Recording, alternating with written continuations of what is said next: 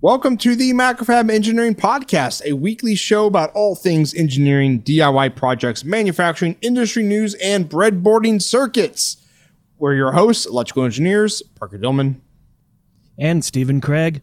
This is episode 363.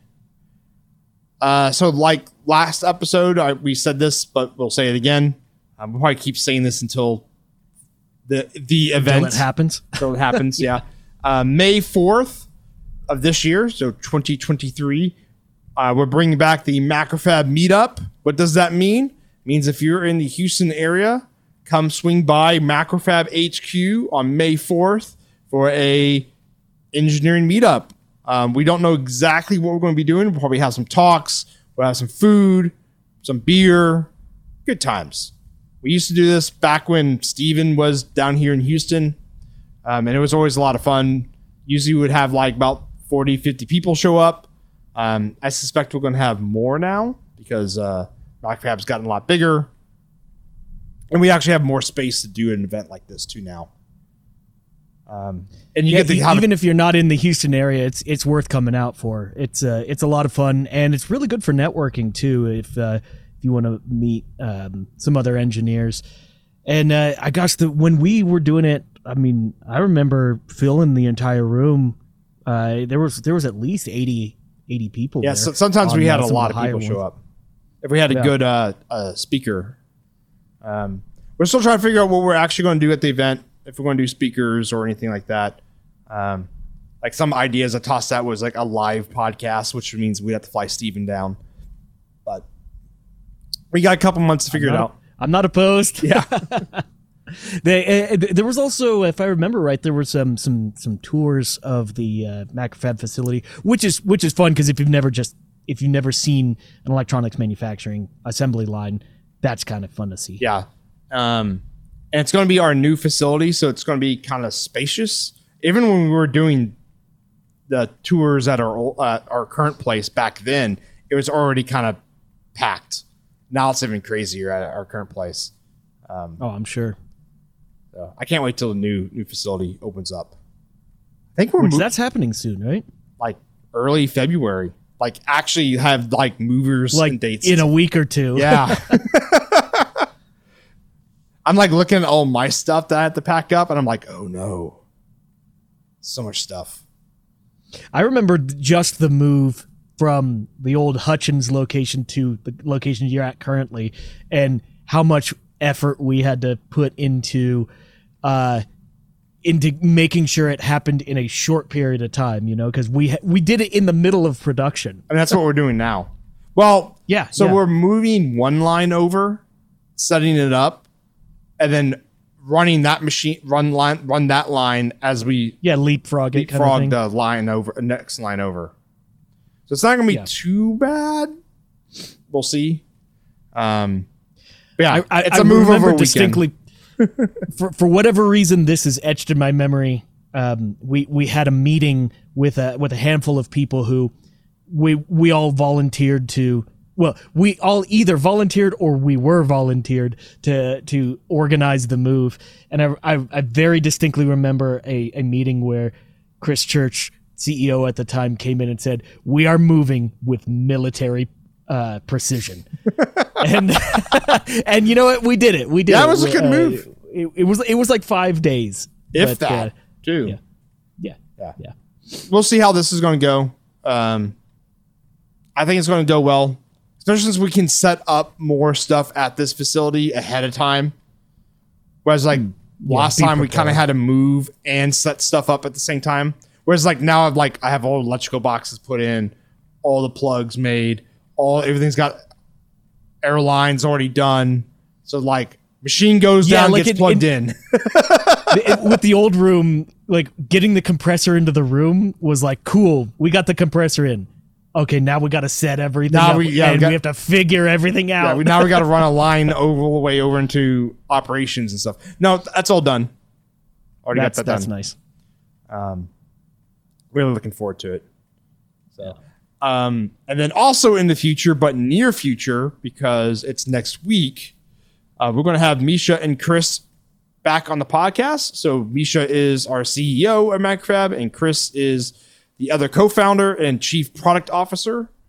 We're going to be talking about, I think the topic is, unless they change it again on me, because it's only changed twice, is the state of digital manufacturing landscape. And that is not something they wrote. That's something I made up after, like, Misha gave me like a whole paragraph for what he wants to talk about. And I'm like, I think this is what this means. Misha and Chris are really good at having their finger, their thumb on how things are going. I mean, it's their job to do that. Yeah. So I'm looking forward to this one. It'll be fun. Yeah. So that's actually part of the reason why those that are listening to us on their podcast device, like on their phone or in the browser, that just download the episode, they don't know that. So we switched from, on this episode, we switched from using twitch.tv as our live streaming platform. We switched over to YouTube. And unfortunately, there's not a cool like YouTube URL yet. I have to go figure out if there's like a way to make a direct URL that's always like the live stream. But we switched over to YouTube because all our video content for MacroFab is on YouTube. And this, like, next week is going to be like the first like video I wanted to make sure that was on YouTube from the podcast, and switching over, just I had to work the kinks out, and it seems to be working fine so far. We've been live on Twitch, not Twitch, YouTube for like over an hour, and it's been fine. Yeah, actually, just a little bit over an hour. So next week, if you want to catch the stream live, we'll have YouTube links for that, and you'll be able to hang out with Parker and I, and with Misha and Chris. Yep. All right. So we have one topic this week. It's a uni topic. Yep. Breadboarding your circuits. Yeah. So this week, surprisingly, breadboarding came up in our Slack channel, our MacFab Slack channel, and it kind of exploded. Well, I wanted to, I needed a bigger breadboard. And because my old big breadboard is just gone. It got consumed by MacroFab like years and years ago. I don't know where it's at anymore. It's somewhere probably at HQ. No idea where though. So I was like, okay, I need to buy a new one. And I found one on like Amazon for like $35. And I'm like, the reviews are good. And I'm like, what's everyone's opinion about breadboards? And then you ask a room of 12 engineers how many, what's a good thing or what's a bad thing, and you get 12 different opinions, right? You get 20 opinions. Yeah, you get 20, yeah. Because they always change their mind halfway through while listening to someone else, right? Right. And I ended up buying that one because, like, one suggestion was like, oh, yeah, buy the 3M one, and the 3M one was like $300. Actually, I did. Yeah. I did seriously consider buying it, though. Just to say I had a 3M breadboard, but I'm like, just to say that you spent that much money on a breadboard, and I could wear it like how Flavor Flav wears a clock. I could wear a breadboard. Yeah. Oh, 3M breadboard. Yeah. I could back in college I could have totally seen somebody doing that. Oh, like there were some people at school that just owned the fact that they were electrical engineers. Really? And like I was a little bit jealous of them, because like it's just like, you just don't necessarily care what people think about you, and I respect that. And then I didn't buy it because I'm like, Parker, the $35 one's gonna work fine. And guess what? It does work fine. And okay, so when we say the word breadboard, what comes to mind for you? For me, it's a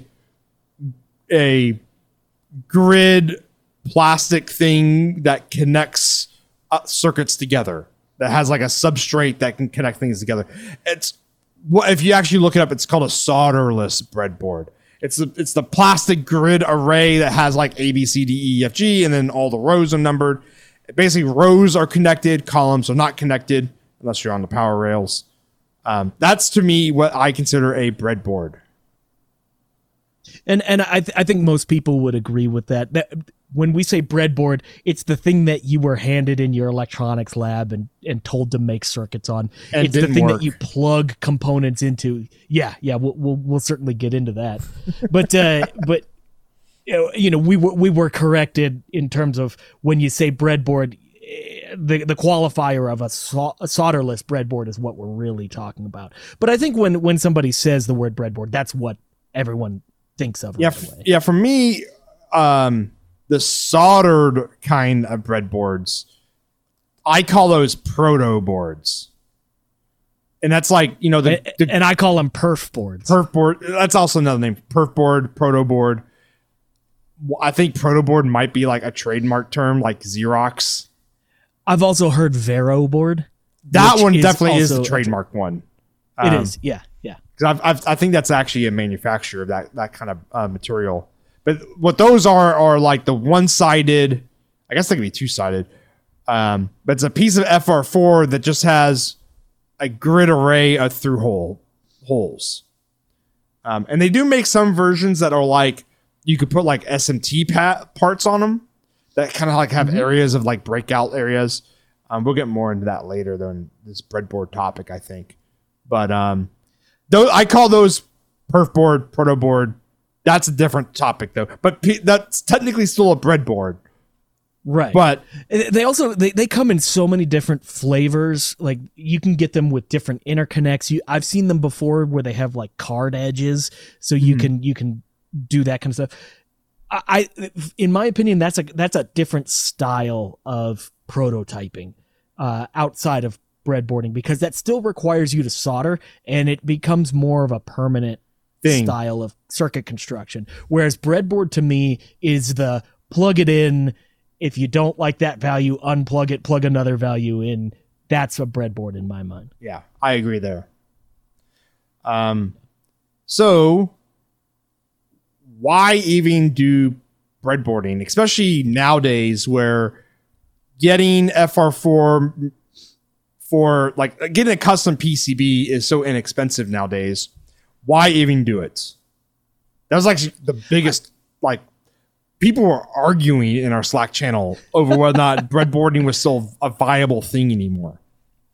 I really love the conversation because the thing about it is it depends so much on what your intent with a breadboard even is, or what your breadboards are not like a simple solution to any circuit design. Like they're kind of one of those things where it's like, if you know you can use them, then they're really useful. But also it's pretty easy to figure out when they're not going to work for you. And so your perception might be that they're crappy or they're bad or they're useless if the majority of the stuff you designed couldn't be on a breadboard. Mm-hmm. But the thing about why even use a breadboard, to be honest, I'm in the camp that they are a time saver. Even though it doesn't necessarily feel like you're getting the end product, I think you can come up with a bunch of solutions very, very quickly on a breadboard, and you can test your ideas way faster than spinning up a board, then waiting for it to come, and then starting the polishing. Yeah. I think you can go right from concept to polishing way faster. I use it as, we'll get more on this like later, but I use it as a way to check kind of like my net lists in my schematic, because it's one thing to like build your schematic and then then you have to do a layout to get your board made. And then if there's something wrong with your net list that your schematic made, then you got to redo your layout. So it's a good check to see if your net list is correct. And funny enough, on my cat feeder unreminder, I had an error on my net list. Mm-hmm. And I would have spun the board and had to make a Rev 2. Yeah. This is one of the ways how breadboarding is one of the ways how I make sure my Rev 1 is actually going to work. Like, I think it's so weird. Like, this is not me like tooting my own horn or anything, but like I put a lot of upfront effort in my first Rev to make sure that my first Rev will work. without having a green wire or anything. I rarely have to solder. Like most time when I have to solder stuff on, it's because like, oh, I want this other feature. So let me solder that on and make sure it works before I, go and spin Rev 2. But most of my Rev 1s just, they work. But that's because you do all the preliminary work of making sure like your circuit is actually going to work the first time. And yeah, basically like my, on my oscillator circuit, I had the capacitor for the comparator oscillator. I had the capacitor. It was connected to the output and the negative. What do you call the negative input on a comparator? There's a special name for it. The inverting terminal. Inverting terminal. I had it connected there, and then the output. And it should be connected it should have been to the inverting terminal to ground. And I basically, when I transferred the schematic over, I just drew the schematic wrong. Yeah. And that's all it took was just, one little flip. And it's like, well, that would have been a cut, trace, and a wire. Cut, trace, and a wire because it oscillated at like 119 kilohertz or something like that instead of 45 hertz. Right. You basically had like ridiculous feedback. Oh yeah, it was just feedbacking and just ringing is basically what it was doing. Yeah. and breadboarding allowed you to figure out that pretty quickly, right? Now that only works if you actually breadboard it and then corrected it on the software side of things. I did. Yeah, I the funny thing is about that was we'll get to this in a little bit. Okay. Well, so let me give an interesting example of breadboarding here. So I my industry is a little bit shall we say unique because I'm designing musical instruments for people. So the design requirements are not as, shall we say, rigid, or they don't necessarily come to me on a piece of paper that said this circuit should do X, Y, and Z. This and circuit needs to oscillate at 45 hertz. It's like, no, it should oscillate in a way that sounds good.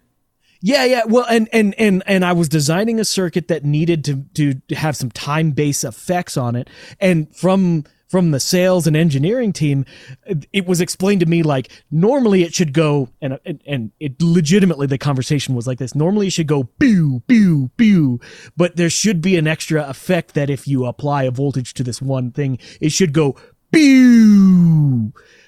And that's how it was explained to me. It wasn't said like the normal decay should be 1 second from this voltage to this voltage and the accented decay should be this to this. No, it was explained like that. And so how do you spin a PCB up and like do that? The way I did it is I was like, okay, I need a decay circuit that is voltage controlled. I built it up on a breadboard and such that I could quickly drop in resistors and caps and create those two conditions of the regular mode and the accented mode, and then spun that into a board. And I guarantee you, I dodged an entire PCB rev by just doing that. And so like, I think breadboards are fantastic for that exact example, even though it is a little bit unique. Say you're trying to make a just whatever filter and you put in your values into a calculator. Well, you can confirm it really quickly on a breadboard before committing to a PCB. And when I say quickly, like we're talking about matter of hours or even days versus weeks to be able to go to your boss and say like, yes, I'm confident that this will work. Mm-hmm. I think that's the magic of breadboards. At the same time, something that's nice about breadboards, depending on your setup, is the fact that you can compartmentalize everything. Like if you just need to test the circuit that goes BU, then like you could just build the thing that just does that, as opposed to having to set up the entire circuit, which I get the value of both sides, but I'm way in the camp of like use them to validate the things that you're unsure about, and then plug those into your circuit, and then your success rate will be way higher. I mean, that's what I was doing with the cat feeder on reminder is I built the oscillator circuit. I made sure the oscillator circuit was working. And then I built like the solar circuit, and even though I'm using a lot of evaluation boards, you can still like, basically I'm like double side foaming the evaluation board down and then having it jumper over into my breadboard. So I can test what its signals are outputting, making sure all that stuff's going to work right. But that was one thing is like, I didn't know the oscillator was going to work until I tested it. And then also like my analog switches.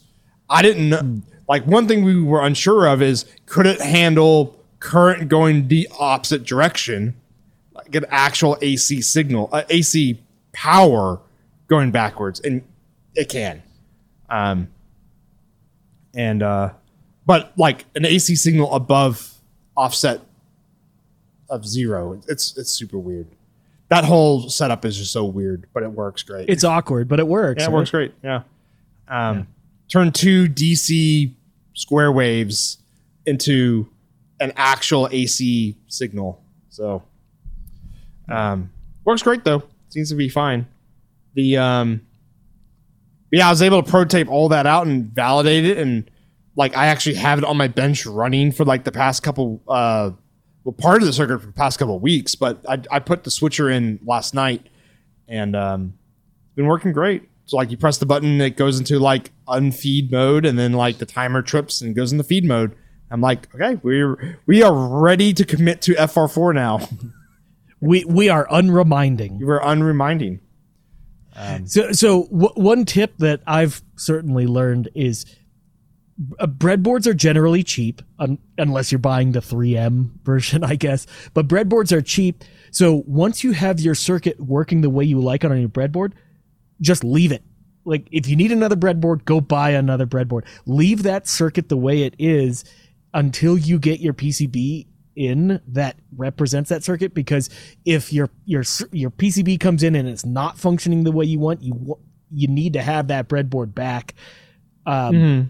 So you can see what you did wrong or what happened in that situation. So quick tip, just, commit that board until you're happy with the FR4 version, and then you can rip it all up. That's good. So the next point that I think is worth making, and this is one that I think I've seen a lot of people just seem to, forget this, and I don't want to sound mean with this, but breadboards don't break physics. All the same rules all still apply.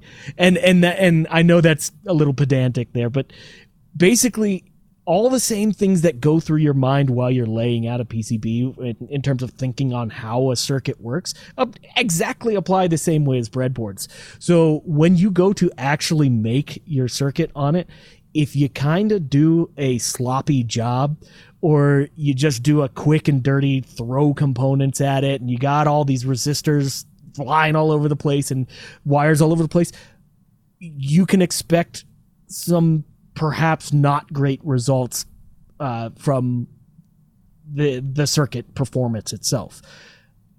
The way current flows, the way you set everything up, still applies when doing a breadboard as a PCB. So if you want to set up your breadboard to do the best it possibly can, think of it like a PCB. Like plan it out. Plan out how you're going to actually route everything and where your circuits are on the breadboard. If you can get away with having flying wires all over the place, then that's fine. But in a lot of situations, you can't do that, especially in some sensitive analog situations. You can't get away with that. So be prepared to spend some time with the actual wires, getting them to be short and getting them to be direct to where you need them to go. Just basically don't be sloppy with your breadboard, and you'll end up being rewarded with the performance that you're actually designing towards. I think breadboards get a bad rap because most of us experience them in a college lab or even like a high school lab situation, where I'm sure you had the exact same situation I did, Parker, where you'd get into the lab and they have this box of just these brutalized resistors that they hand you, and just these wires that you're not even sure if they're broken or not, and they ask you to make something out of them, and you spend half, if not more, of your time just trying to get the circuit working, when when you're dealing with garbage, basically. So mine was our labs. The breadboards were so old, if you flip the breadboard over, parts would fall out. Yeah. And so I actually bought my own breadboard for labs because that I like halved how much time I was spending in a lab then. Hmm? And the thing is, the perception is, oh, breadboards are just bad because I have to spend so much time with this. Well, no, like you're not using them correctly. And the problem is you're not set up to use them correctly. You're set up to fail. And in some of my labs, the resistor legs were so bent out of whack that most of the time we had trouble even pushing them into the breadboards. And breadboards and passive components are so cheap. Like, buy your own set yourself up for success, and just if you're going through labs like that, just bring your own equipment. It'll make your life so much easier. Yeah. And on that, I guess one of the things to think about too is breadboards are, people inherently think of those as through hole only testing. What I do is I actually have like a bin full of like surface mount to through hole adapters, I guess you can call them. Where basically it's like a PCB with some 100 mil pitch terminals on it, and then you solder a component to it, and it just breaks out the leads to those through hole parts. And I just have a whole collection of like all the like popular like SOIC 8, 16s, some TSOP stuff, just so that I can SOT stuff. Yeah, so that way I can just solder the part onto that board, and now I can use that part on my breadboard. So like you look at my breadboards and it's just littered with like lots of little tiny green PCBs all over them. Little adapter boards. Yeah, little adapter boards. Because most of my parts, none of them come in through hole. They always come in surface mount pretty much. And there's nothing I can do from that point except I think that's where a lot of people are at too now, is they see all these surface mount parts and they think just skipping the breadboard step will save them time. But I'll put it this way: how many people out there that are listening to us, the Rev 1 never works or barely works, and they always have to have a Rev 2 or Rev 3, and then it's like if you breadboard and make sure your circuit works on a breadboard, when you put it into FR4, it's just going to work better generally. On one of the last products I was designing, on one of the revs, we found that we wanted an additional feature. And I knew I knew the end result of what I wanted, but I had no clue how to achieve it whatsoever. So I actually took one of the boards that I currently had and chopped it all up and breadboarded just that circuit. So like I had wires hanging off of my board. I built the new feature on a breadboard and just tested it that way before committing to FR4, because I couldn't even commit to FR4. I had no clue how to make the circuit. I had to build the circuit to figure out how to make the circuit, kind of thing. And I know for a fact with how many times I had to change that breadboard, I would have gone 4 or 5, 10 revisions of FR4 just to get to the end result that I could have just done on the breadboard. And to use adapter boards like you're talking about, I very, very much wanted to use parts that were in our library. Like, I didn't want to conceptualize the design and use parts that we didn't have. I used parts that I knew would eventually be in production. So I got a bunch of adapter boards and I specified exact components because this was a very specific feature that I had to work. Basically, I didn't want anything left up for a question. So I built it with the exact parts from our production. And in fact, in certain circumstances, I've actually soldered resistor legs to like surface mount capacitors and things to prove that exact capacitor in a breadboard before. And I've actually built like converted surface mount parts to through hole or just chip components, basically, just because I knew like this was the cap we wanted to use. Don't be afraid to do that. Like if you know you need a very specific component, utilize that one in your breadboard.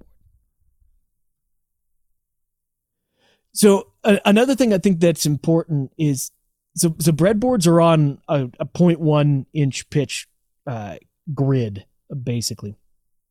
There's component lead benders that work well with breadboards, proto boards, Vero boards, all that kind of stuff. Utilize those. Having a resistor hanging up in the air is acceptable in some situations, but really trimming it down, keeping your legs short, keeping your distances between components short, keeping your wires short. Like I said earlier, all the same rules apply to breadboards. So if you want the best results, get a component lead bender. It's a grid that will match whatever your lead bender is. Bend your resistor legs and trim them to length such that the resistor sits down on the board or on your breadboard. Set yourself up for the best situation you can. And once again, passive components are cheap. So if you need to go through 50 resistors to find the right one, do it, right? With things like feedback on op amps and things like that, don't have huge loops all over the place. Don't have wires hanging all over the place. You're just not guaranteeing. You're just setting yourself up for failure. A lot of times what I'll do is I'll trim a resistor and I will put it on top of a component. Like I will have my feedback be directly over an op amp. Those jumper kits that you see in like educational kits that have all the different color lengths of wires, those things are fantastic because they're already trimmed to the correct length. So design around those. At the same time, on the top and bottom of the long lengths of breadboards, you have the bus wires, the blue and red. Utilize those for your grounds and your power rails. And put short jumpers that go right from those to whatever component you're working on. All of this makes your success go up through the roof. What's his name? Ben Eder? I don't remember how to pronounce his name. Has a YouTube channel where he does all kinds of ridiculous circuits, basically designing computers from scratch that all run on breadboards. When he needs new things, he just busts out new breadboards and connects them all together. And he has full 8-bit processors and computers running on breadboard stacks. And one of his most popular videos, he designed a full-on video card that connects to a monitor and displays images from memory all on a breadboard. So whenever people say you can't do high speed stuff, you can't do digital stuff, you can't handle all this, all your parasitics are going to get in the way. Go look at this guy's videos. You can do it if you build them all right. And if you look at his stuff, it's gorgeous. Every wire's trimmed to length. He bends nice 90s and stuff like that into them. It's just everything is clean. Most of the time, if you see something that looks clean, there's a higher likelihood that there's a lot of effort put into it and a lot of thought that was put into the routing of everything. And an old engineer that I worked under had a really great way of looking at it. He said, if you can make your circuit work on a breadboard, it's almost guaranteed to work on a PCB. Mm-hmm. It's harder to make it work on a breadboard for sure. Yeah, my all my resistors are totally just flapping in the wind on cat feeder and reminder. But most of it, most of it is digital circuitry, which is a lot more tolerant of that kind of stuff. It just depends. Yeah, it just depends. And the oscillator circuit, it's it's just a square wave. It's going to have a bunch of harmonics anyways. So it doesn't really matter too much. Like I said, it depends. If your circuit needed it, then do it. Yes. And mine didn't need it. Well, this thing is, I knew this is actually the interesting thing is when I first breadboarded mine up off my schematic, and I had that error in it where the capacitor was not terminated in the right spot. I was about ready to blame the breadboard. Because I took it off of one breadboard and put it on my new breadboard, and it stopped working. Because when I pulled it off, I had it wired the correct way, the capacitor the right way. But what I went off was my new net list, and that was wrong. But yeah, I spent about 30 minutes like blaming the breadboard, and then I basically looked at my schematic more closely, and then my original like napkin drawing of the schematic, and I'm like, oh yeah, there's the problem. The net's wrong. Yep. So nothing wrong with the breadboard. Breadboard was completely fine. I just moved that one leg over to ground, and it started oscillating just correctly. It's just like one of those, like, I too was quick to judge my brand new breadboard. It is funny because I remember one of the labs we were doing in college, and we couldn't get the circuit working for whatever reason. And I even remember the TA came over and was like, "Oh, it was probably just parasitics," and told us to write that in our lab report, that the reason why the thing that we were trying to do wouldn't work is just parasitics. And that is such a cop-out, first of all, for us as students, but also as the TA. And I feel a little bit cheated because of that. Mm-hmm. It's also kind of the whole. I remember at the beginning of college we had some kind of class where we were learning how to write lab reports in the way that they wanted, and we weren't allowed to use, and I'm using air quotes here, human error. If anything went wrong, we had to explain it. You can't just say like, "Oh, we messed up." Well, how did you mess up? Mm-hmm. And I feel like just saying, "Oh, breadboard or parasitics is the problem." Equipment. Well, no, like figure it out. Yeah, equipment problems. Yeah. When your product that you designed fails in the field, you can't just call up the customer and be like, "Well, there were parasitics all around, so like." No, you don't get that option when you get out of college. You're right, because you don't get that option. The customer expects it to work in no matter what environment the customer brings it into, so you have to plan for that. Now, there's some. Well, if they take it outside of its operating range, then that's different them, though. But like, you have different like levels, like, right? You have industrial, you have consumer, et cetera, et cetera. Like, if you have a consumer device, if a customer brings that into an industrial setting and it fails, you'd be like, "Come on, dude." Right? Like, like you bought something that's a consumer device and you're expecting it to work like in a industrial plant or something like that. Like, there's different but the thing is, though, a consumer device in a consumer environment always has to work. You don't get that. Mm-hmm. Oh, they just brought it to like the beach one time and it stopped working at the beach. Yeah. I feel like consumer electronics is harder than industrial. Oh yeah, because with industrial, you get a spec sheet and you hit those specs, and you can tell the customer like hit the specs, and they're like, "Great, happy, thumbs up." But with a consumer, you don't get grace. Like if anything goes wrong, they're like, "This is crap," and this brand is crap. I dropped my radio in the pool. Why does it not work anymore? Yeah. I guess so with breadboards there are limitations, of course, right? Like you're not going to run like your super high speed processors or your high density stuff. BGA on it. Right. So those are the ones where you just have to go FR4, and that's fine. But once again, it kind of goes back to like, are there sub-circuits that you're unsure of that connect to those things? Maybe you can combine a breadboard and a dev board together. Yeah. In fact, one of the people in our Slack channel was talking about the way they use breadboards is to switch things with their micro just to prove that their code is switching the way they want it to. Mm-hmm. So they have some kind of dev board and they just put LEDs all over the place and they blink it. Great. That's a fantastic use of it.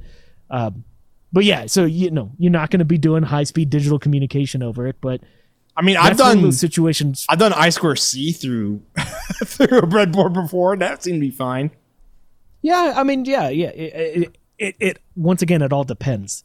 That might be one of the ones where like the parasitics do actually bite you in the butt. It does, though. but I've run I2C, SPI. One time I did run USB through a breadboard before. That seemed to be okay. I probably would not recommend it, but it was like one of those, hey, let's see if this works. And it worked. And I'm like, good. Yeah. Well, at least you approached it with like, let's see if this works, as opposed to approaching it saying like, this is supposed to work. Why is it not if it didn't? Well, I knew there could be problems with right parasitics or actually even just RF, radiating out of the breadboard. Because, you got a lot of like antennas basically when you plug something into that breadboard. It's got like little fingers, right, that go up and bind to your terminals, and each one of those fingers is an antenna. Oh, it's super not ideal for that kind of situation. No. So I've put 350 volts on a breadboard before, which okay. You shouldn't put like mains voltage on it. I mean, that's very dangerous. I have put high voltage on breadboards, but kind of once again, back to the whole, like, you got to obey physics. I just made sure I put enough isolation between, whatever adjacent circuits. Like, I don't have 350 volts between adjacent pads, I put like or rails, 8 pads in between them, So I wouldn't necessarily recommend it. I'm just saying, like, you can do it. It does work. You just have to be really safe with it. I think the max I've ever put on a breadboard was like 15 volts. What are breadboards rated for? Like 48, maybe 24, something in that range? Oh, I don't know. Let me see what the one I bought is rated for. They're also probably not rated for very high current, so... Okay, breadboards are commonly rated for 5 volts at 1 amp or 15 volts at 1/3 of an amp. So basically 5 watts. So the one I bought from Makeronics on Amazon, 3,220 point solderless breadboard. And they don't have any specs in the product description, but in the customer questions and answers, someone asked, what's the amp rating? Is this safe to use? Blah, blah, blah, blah. Makeronics Direct, the seller, says rated at 300 volts for current up to 3 to 5 amps. Okay, not 3 to 5 amps at 300 volts. But it just says the rated voltage is 300 volts, which is a lot. And the rated current is 3 to 5 amps. They don't have a specification what that amps are at. Yeah, that sounds really dangerous. Yeah. Or I don't it's know if I'd really want to put like badass. 1,000 watts of power through it.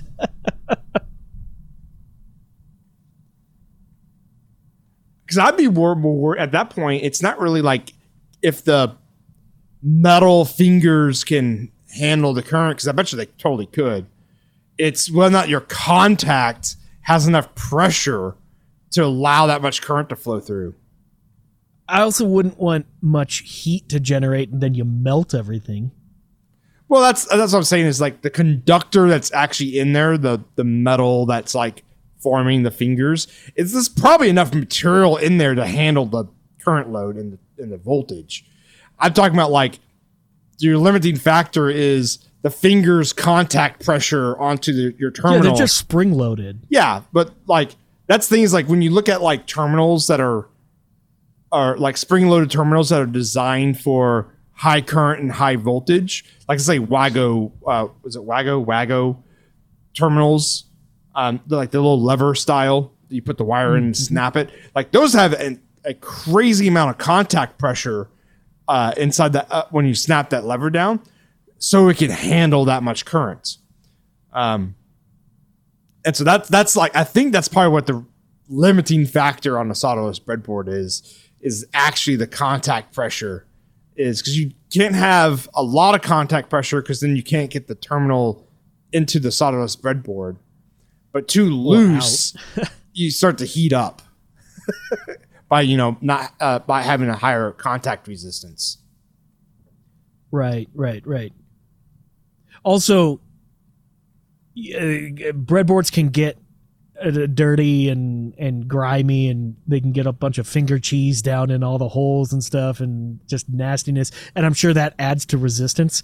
So, if you start to pass a bunch of current through that probably ends up heating up a bit. I wonder what the dielectric constant for Cheeto dust is. Gonna make some Cheeto caps. Yeah. Some Chester caps. That's what they are. Chester caps.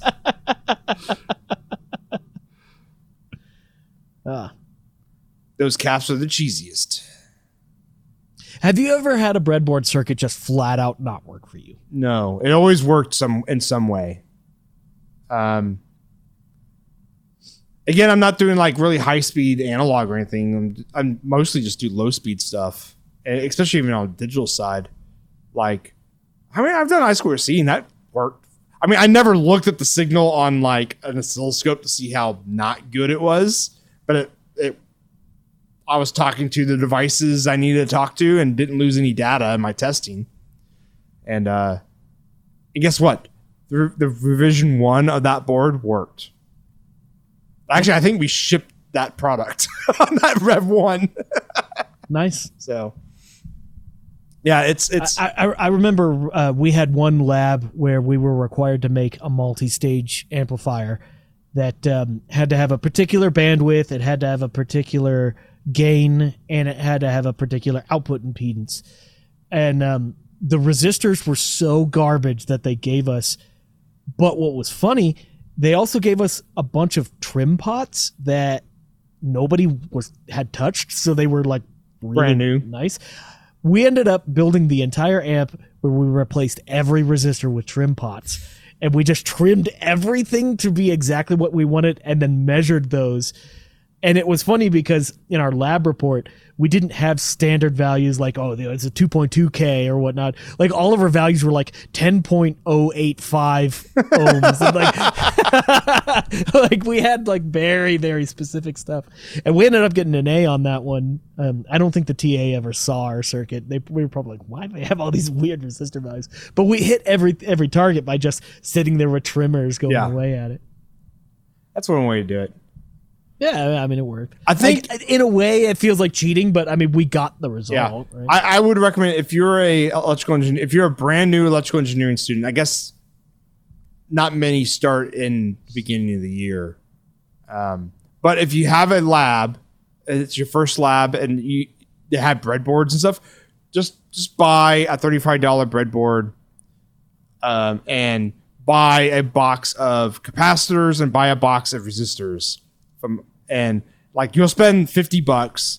It's cheaper than a textbook, and you'll save yourself. You know what's also another thing is to buy is you can get get multimeter probes. You don't need to get a multimeter, just get the probes, and then get oscilloscope probes, like simple, like 100 megahertz oscilloscope probes. Because I had a bad oscilloscope probe once too, where the ground wasn't actually attached. And so like it was just reading just garbage all the time.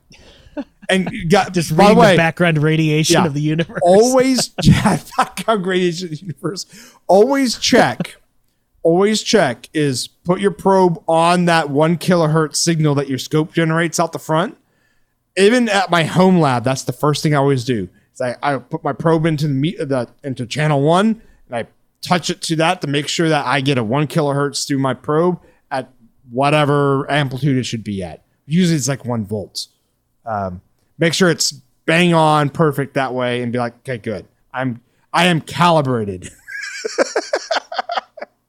I felt like it was a travesty that we first had to figure out why our equipment was bad to be able to figure out how to use our equipment. Like, that just feels like crap. Like, I mean, I'm spending this much money at school. Can I not just have some okay resistors, you know? Well, why do I have to figure that out? But then again, like, so much of engineering is that, like, you got to figure it out yourself, you know? I think it's the crusty professors wanting us to suffer like they had to suffer. Someone can break that mold. Yep. You know? Oh, I don't know. Listen to us. Go buy stuff. It's not that expensive. You know, we always talked about this, but we should probably, it'd be really cool to put together like you're a new, I don't know how many electrical engineers listen to us that are like fresh, like in college still. I don't even know what our demographic is. It'd be interesting to find out. Yeah. How many people? Here's a survey. Maybe it's a bunch of old graybeard professors. Yeah, could be. How many? Here's a survey for a survey. How many people out there would do a survey if we put one out there?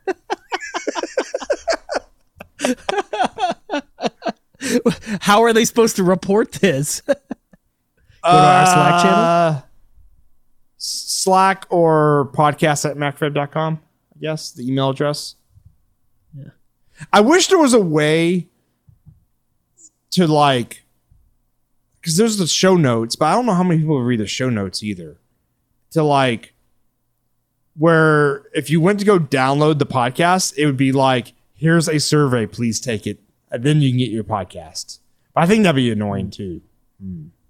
Yeah, that's a great way to have people not download the podcast. Yeah, not download the podcast. Yeah. Yeah. Yeah, it would be interesting to know, like, you know.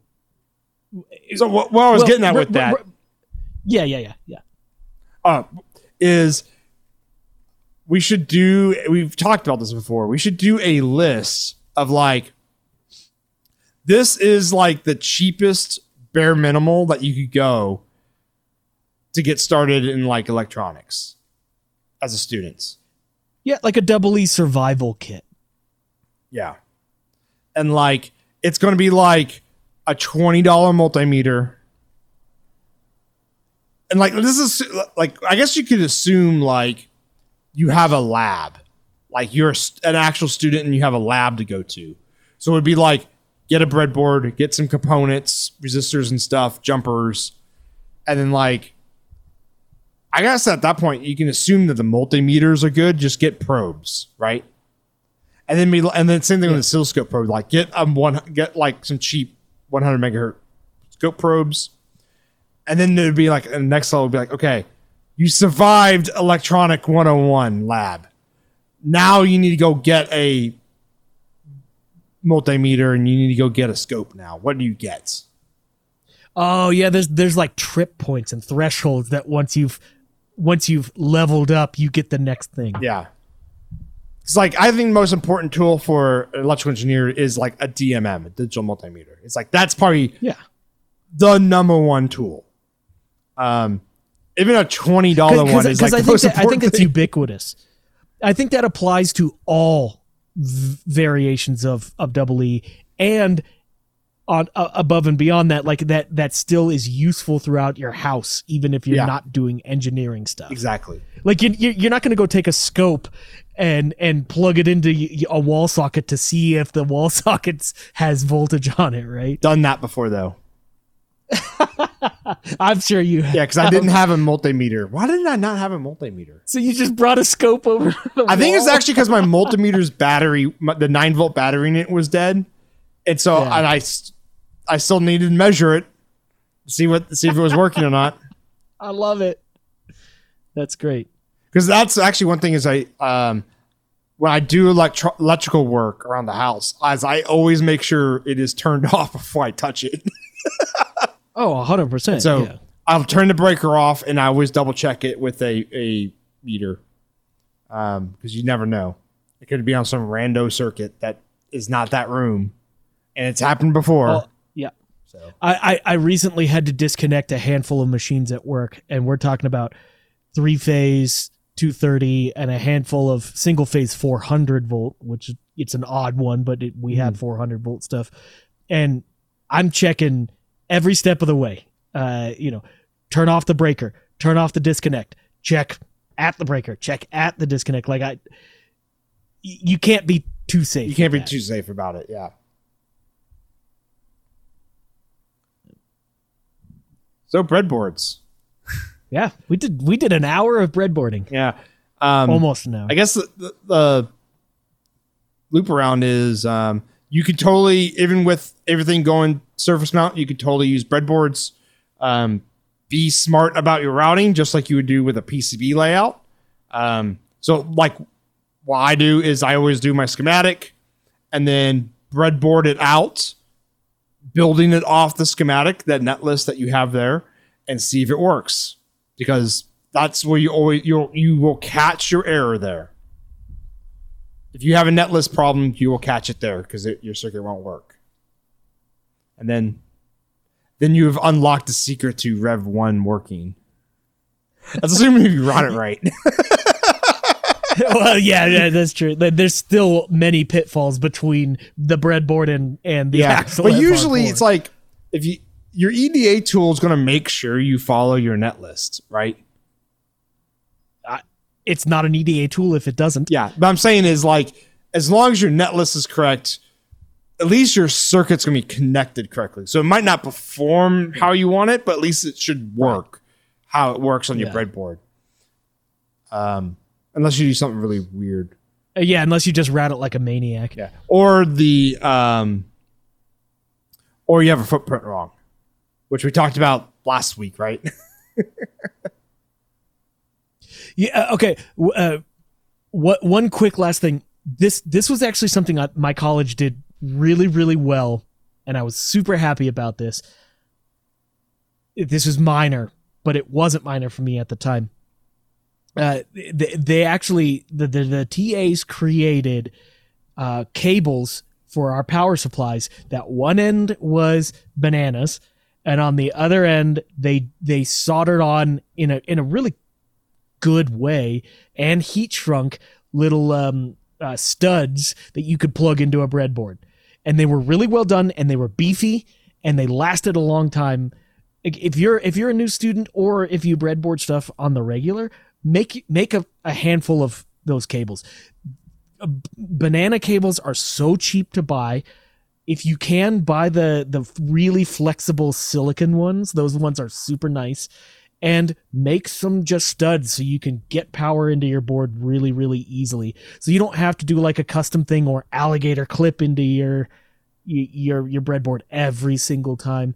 Those cables were amazing and everyone trusted them. I don't know what it was. Like everything else was garbage. Those cables were awesome. You just plug them into your power supply. You knew you had power.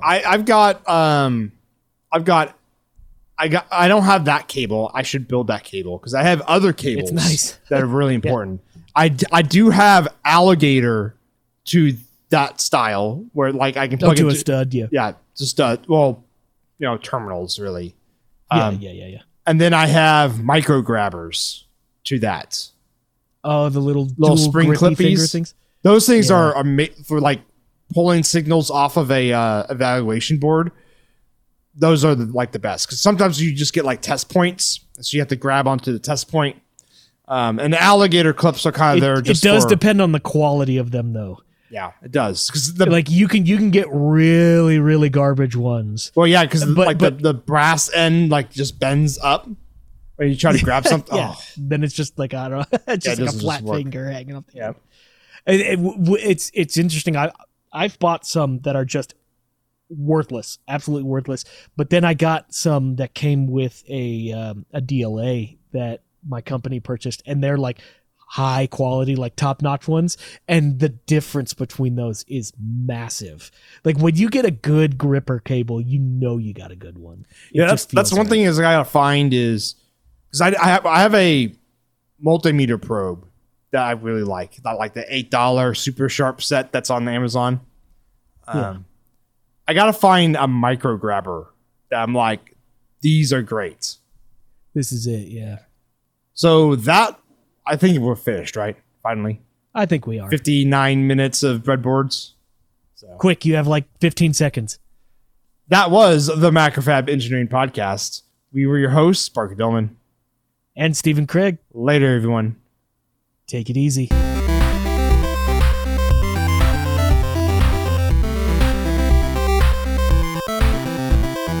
Thank you, yes, you, our listener, for downloading our podcast. If you have a cool idea, project, or topic, let Steven and I know. Tweet us at MacFab, at Longhorn Engineer, or at AnalogENG, or email us at podcast@macfab.com. Also, check out our Slack channel. You can find it at macfab.com/Slack.